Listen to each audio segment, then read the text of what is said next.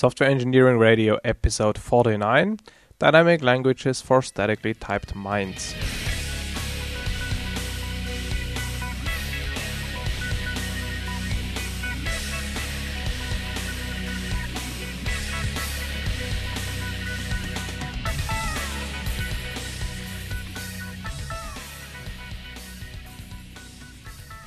Welcome listeners, this is another episode of Software Engineering Radio.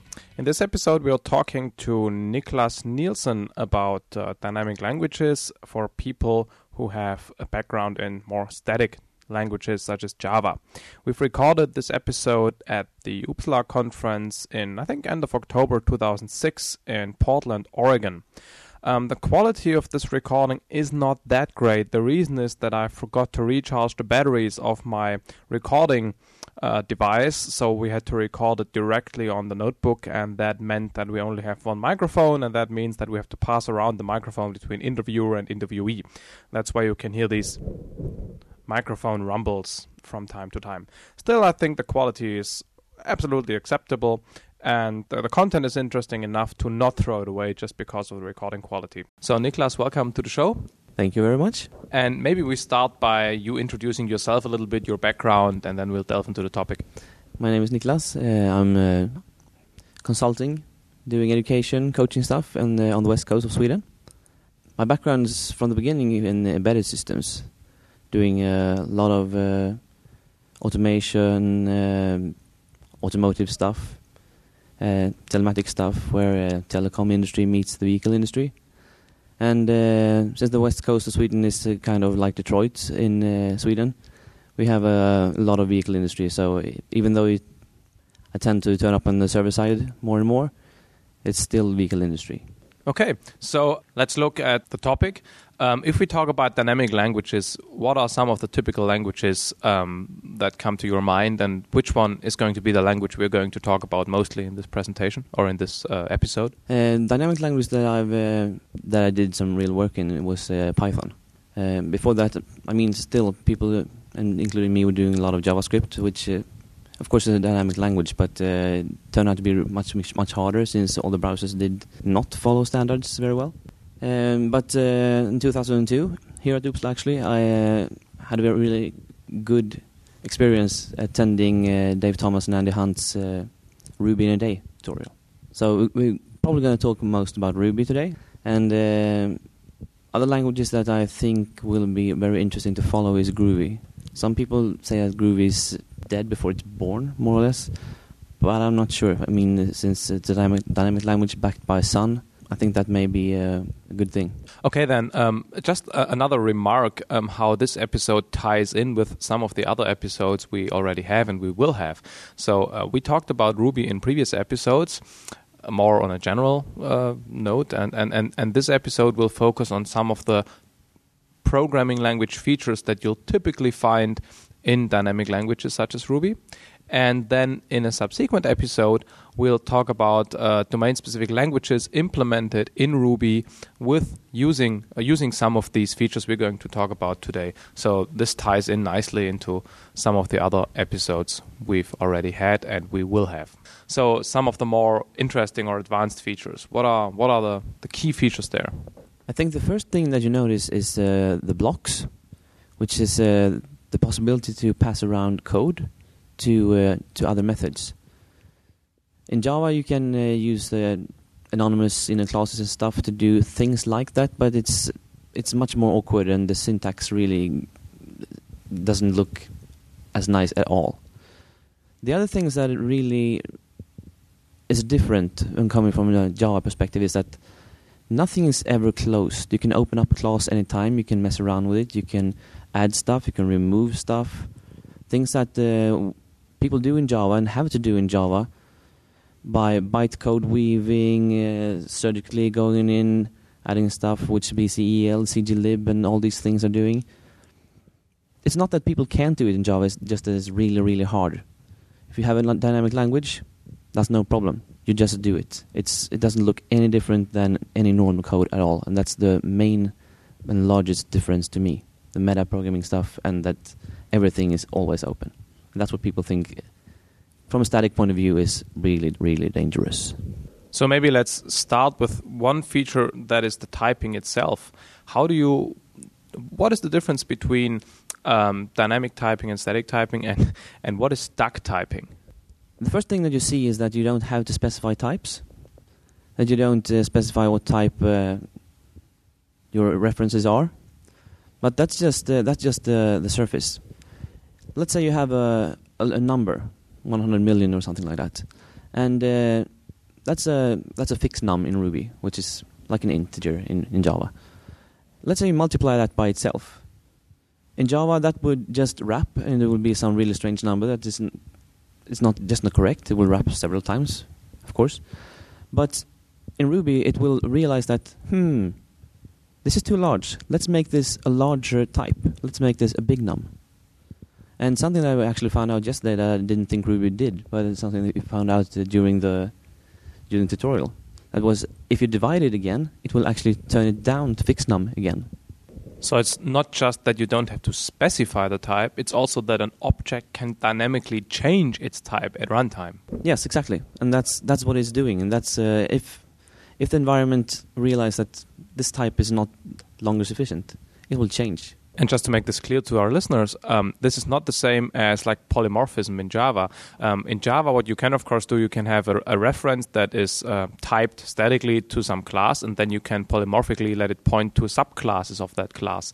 But you can never take a given object and change the dynamic type, its real class at runtime. You can always cast it, but that's just changing the reference type. It's not changing the object's nature itself. Exactly. That's if you look at some of the classic object-oriented examples, when you have some object that you want to change role, stuff like that, that's really hard, because then you really have to change type, and that's harder in static languages. So that means also that if you do this, then you probably, as we all know, you don't have any compiler checks whether types are compatible, and you probably also don't have a compiler check that checks whether, if you invoke a method on some object, whether the respective class has this method. And that opens some interesting possibilities with regards to the method not found, or what is it called in Ruby. So can you talk about this a little bit? And maybe, so what does some of the tricks you can do with that? I think that's where people think is the largest drawback too. Because since it's really, really hard to figure out what a type is, it's really, really hard to figure out what methods are on the object you're currently working on for your tool, which means that the IntelliSense code completion stuff is gone. It's really, really hard to make a tool that helps that. That said, when you talk to an object, you don't talk about interfaces in the normal sense. You speak about, the question is not, are you of this type? The question is, can you respond to the messages I will send you, which equals to the methods I will call? Will you respond to those? Can you do anything with those? From the highest point, you can ask an object what messages it can respond to. But you usually don't, not too often at least. You just send the message. In a static language, you will start out by looking in the V table, and the caller will decide if the callee, the one who accepts the message, or should accept the message, if it can do it. So the caller, or rather the compiler, will make the choice. In a dynamic language, you will just send a message to the object, and you will see what happens. Usually it will answer, since you usually don't pass around the wrong objects. But it may be so that it doesn't have that method. Then the object itself it will get the message that, oh, here is a message, and you can't respond to it. So you will end up in a special method called method missing. Method missing takes a few arguments. One is the name of the method, and then it gets the arguments in the end, which makes it possible to parse the method name, which makes, for instance, the trick that you can do finder methods, find by name and address, even though there is no find by name and address method. But if the object has the proper properties, it can decide for itself that, yes, I can construct some clever answer from the question I just got, and can't even be checked in compile time. So we already mentioned before that there is this feature of code blocks. So probably most people know the command pattern. from Java programming or something. So can you elaborate what a block is and also what closures are? And we talked about that before the recording here, and maybe elaborate on some of the differences or what you think the differences are and some of the conflicts or discussions around that. I think this is an interesting topic because most people probably don't know the difference. And if we don't know it either, no problem. But let's elaborate on that a little bit. What is a block? What is a closure? A block in Ruby is just a block of code that it's dereferenced. It's not dereferenced, but you put it into curly braces or between do end. It's a block of code that you can send to other methods.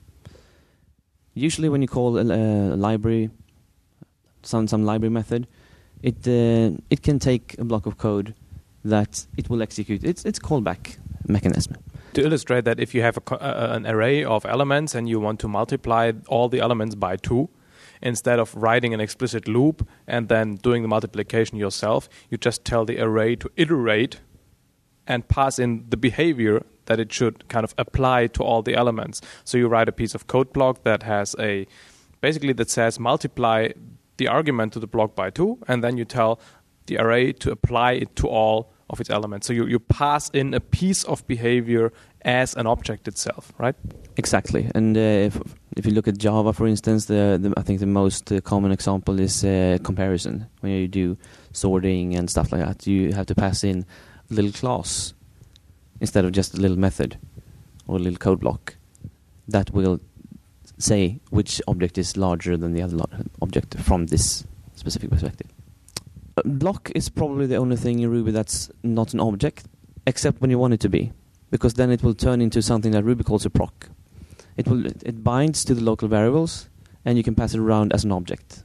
But there's actually no difference from any other objects in that sense. And that was, to me, what closures were. Code block bound to local variables that you actually can pass around. But I got some really, really interesting questions on the tutorial. So I realized that I probably don't know. There's probably even more differences that's so far lost on me. But I'm going to find Eric Meyer later, and I'm going to ask him what the difference really is, because he said at the speak at Yao that he really hopes that Ruby will get closures right in the next release. And I'm going to ask what he really meant. Yeah, that's the discussions between language geeks.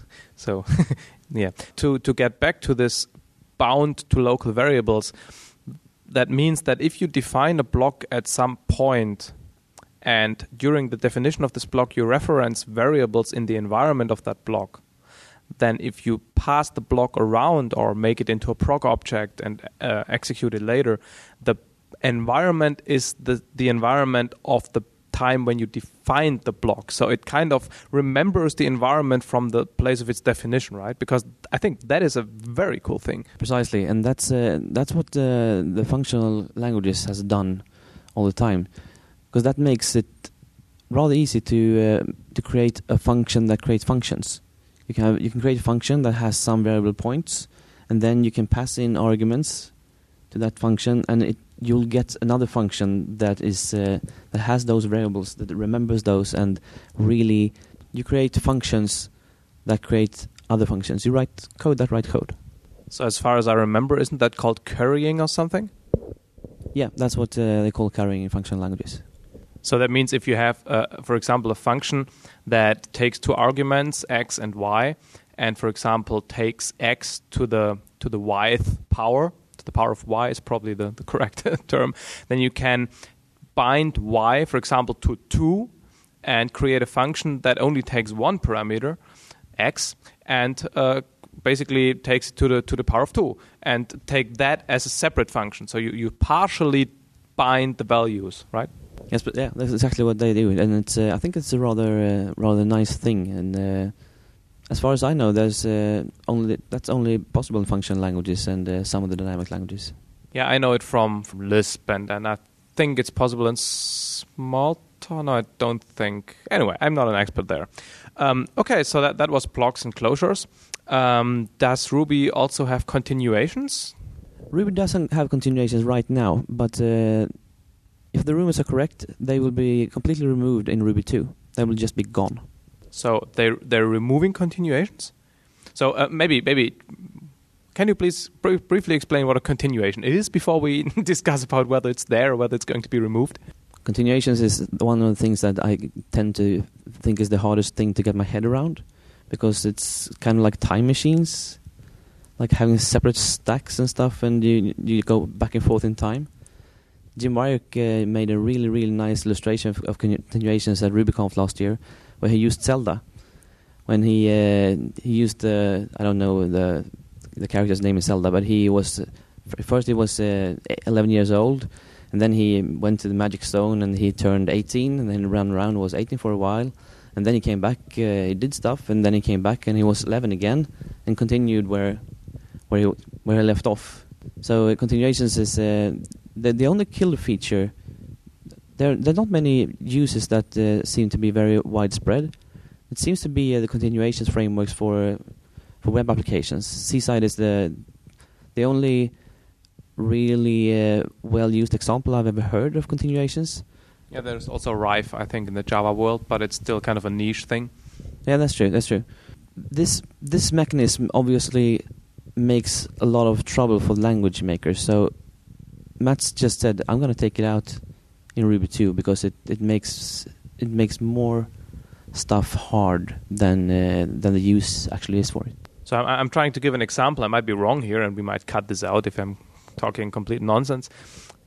If you have something that creates a sequence of numbers, okay, a sequence generator, then what you can do with continuations is you can basically implement the generator in a way that says basically a for loop counting from 1 to 5 million, and then you basically tell and the body of the for loop would be a statement that many people call yield, and that basically says return the current value, yield the current number of the iterator, like yield I if you iterate over the variable I. So you would yield I. That means somebody who calls this function give me the next value would get this return value, like 5 in the sequence, and then the continuation kind of remembers that it's currently at this place, so it's like a temporary return, and if you call this function again, it continues from there, counts one up, and returns the next value. So that's the kind of canonical example that I know for continuations. And yeah, it sounds like a nice feature, but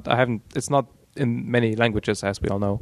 No, I think you're right, but it's hard to think in temporal times in that way, and I think that's probably the main reason why it's not used that much. Okay, let's get into more solid ground. Open classes, what is that? Let's say you have a class. Let's say you would like to, for instance, in the Java world, you would like to add an aspect. You would like to add an after or before aspect. To do that, you have to use special tools that do bytecode weaving and stuff. If you would do that in a dynamic language, you will just open up the class. In Ruby, you just type class and the class name again, and then you will redefine the method. If you want to keep the old method, you just alias it and give it a new name that you hopefully remember then, and then write your new method that's gonna do stuff before or after, and then it may or may not call the old method depending on if it's guarding stuff or if it's just doing some logging stuff before. So you can open up classes, you can add stuff to it. You can add methods, you can remove methods, you can take out member variables. You can actually say in runtime that, I'd like to extend this class in runtime. So if it implemented in Java without tools like AspectJ, what you'd do is probably you'd extend from the class and override the respective method, do some stuff, and then call a super method. But the difference is, of course, that this creates a new class, a different one. And if people want to use objects, they have to make sure they're actually instantiating this new type. So in Ruby, what you can then do is you can spread the definition of a class over several artifacts. So you can open up a class means you just add or remove to an existing class, right? Yeah, exactly. That's exactly how it works. And since everything is interpreted, it's whenever it encounters this new definition, it will just start using it from that point. So that also answers another question that I wanted to talk about, and that is the importance of aspect-oriented programming in dynamic languages. As some of you might know, the history of aspect-J and AOP is that it has historically come from meta-object protocols. So one could argue that aspect-oriented programming is kind of the stuff you've always done in dynamic languages hacked in a way so that it's applicable to static languages. So am I right in thinking that AOP isn't such a big buzzword in the dynamic language community? Yes, you don't hear that discussion much at all. There's actually an aspect R, and it's a guy in Gothenburg whom I just met.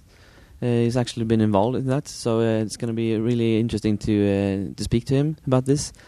But since you do most or even all of the tricks with standard language features, there's not much of a discussion actually.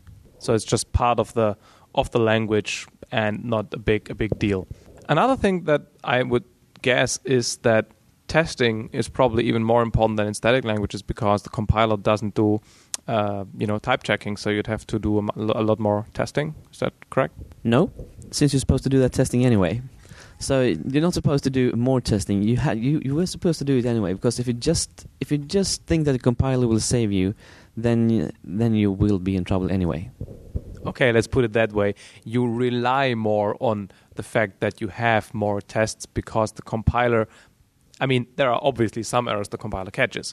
So it doesn't do that in dynamic languages. So test-driven development is okay, it's not more important, but it's critical that you have sufficient coverage. Yeah, that's true. I'm just kidding. But still, yes, the tests help, but that takes... When I first started out with dynamic languages, when you started playing with JavaScript, I think the biggest pain was that since it was really hard to test, since it was in the browser, you had problems finding those stuff that the compiler actually helped you with. When I encountered Python and Ruby 4 or 5 years ago, then I was already test driven, so I didn't have that problem anymore. The problem just went away, but it took a while before I realized that it went away because of the tests. Because the tests don't only check that I'm working with the correct types, it's also checking all the other stuff, of course, that are actually using the right values and things that the compiler can never ever do. This brings us to the next point, which is, we named this episode basically in a way that suggests that we kind of want to convince static language users to at least take a serious look at dynamic languages. So what do you think is the best process, the best set of steps or whatever to go from static programming to dynamic programming? From what you just said, I take that it's a good idea to for example, get used to test-driven development because that's something that'll help you use dynamic languages. Are there other things that you'd recommend, like a team lead to do in order to convince a team that dynamic languages are great? So what's the process of going from static to dynamic? I think first of all, like you said, tests are important, but also since with any new technology, you shouldn't just start doing a mission critical project in this way. What we started out doing was creating tools, because you always have tools and you have your build chains that do this and that, and you usually do have to write some special code. And writing AND tasks in Java is actually not that fun. Try using stuff like JRuby and things like that to just try to sneak it in. If you want to try to do what I appreciate more and more is these small applications that normally took a couple of days to do. When you get a little bit fluent in dynamic languages, and if you find some frameworks that can help you, there are people starting discussing throwaway software. Software that you write you're gonna use for a week or so, and then you're gonna throw it away. And you usually do stuff like that by hand instead. You don't write a program to do it because the investment is too high. But let's say that the investment is much lower. Start out playing with dynamic languages to do stuff like that really can do small incremental stuff for you. And then when you get more confident, try to use. Let's say you're in .NET environment, play with IronPython. IronPython is .NET. IronPython works in .NET, and .NET is meant to be done with several languages. Use C# for some stuff. Use IronPython for other stuff. Use Visual Basic where it's the most elegant solution.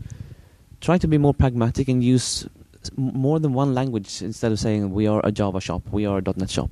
So how far along are those implementations of dynamic languages on the mainstream platforms, be it Java or .NET? IronPython is released in at least version 1.0. I think there may even be an upgrade to that. And I mean, it's backed by Microsoft, and the creator works for Microsoft nowadays. He's also the same guy who wrote Python.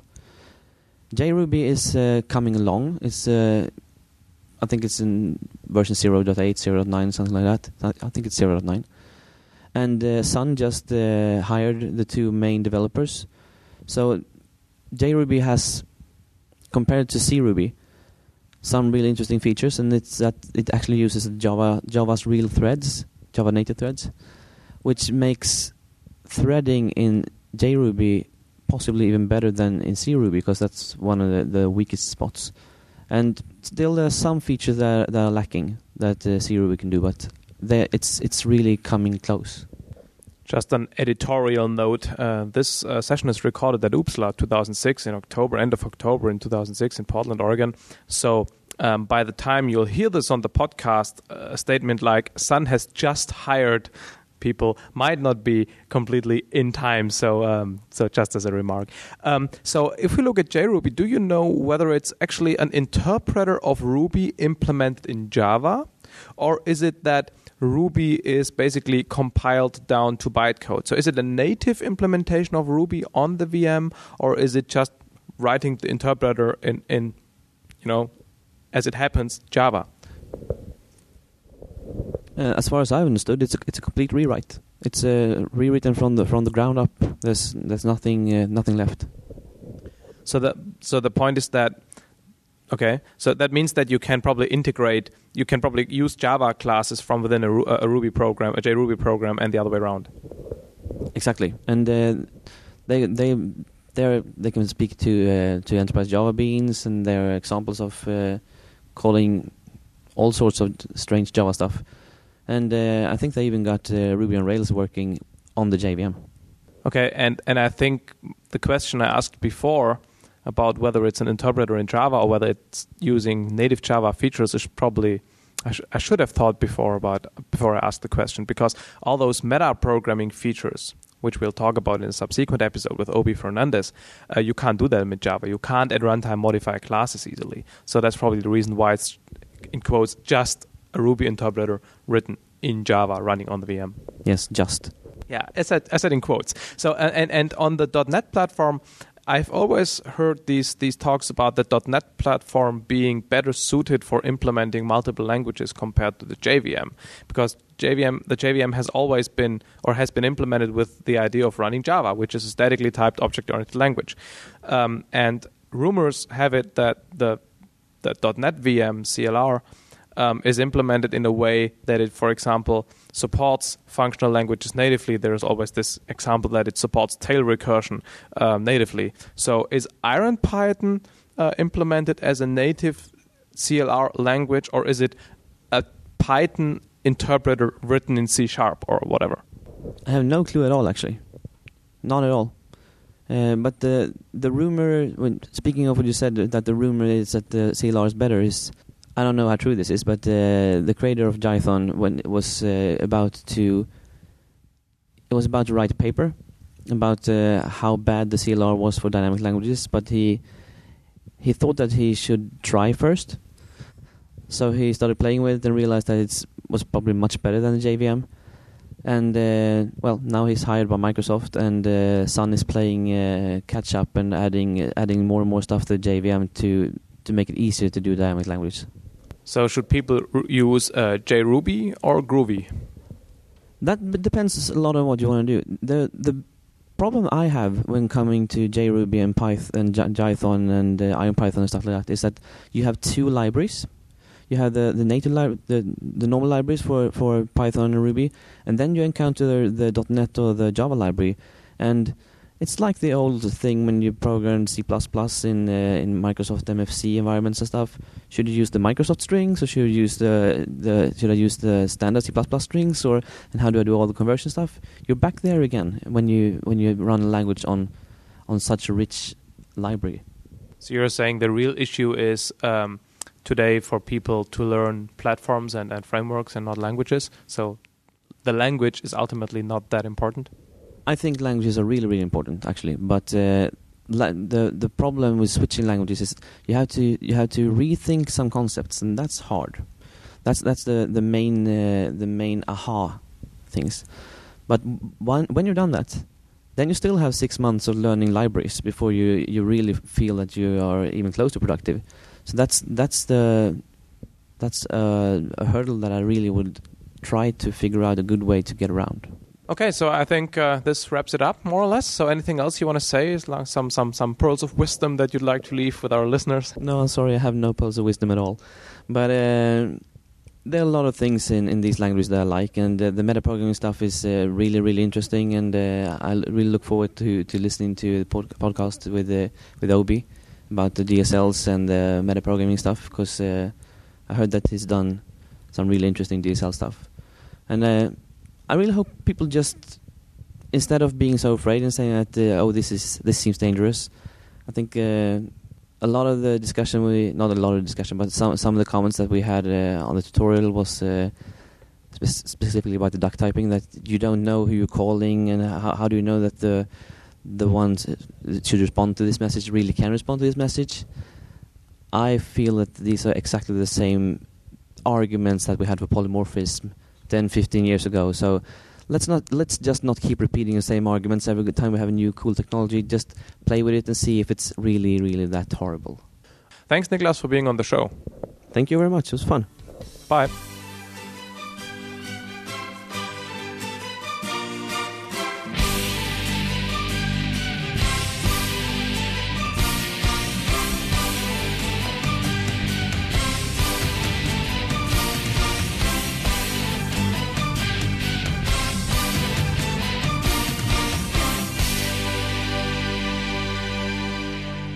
Thanks for listening to Software Engineering Radio. If you want to get more information about Software Engineering Radio, or if you want to give us feedback, please go to our website at se-radio.net. You can also contact the team at team@se-radio.net, although we prefer entries in our comments system on the website so other people can see what you think. Software Engineering Radio wants to thank Henning Pauli for the intro and outro music, as well as Libsyn for providing the bandwidth. This episode of SE Radio, as well as all other episodes, is licensed under Creative Commons license. See the Software Engineering Radio website for details.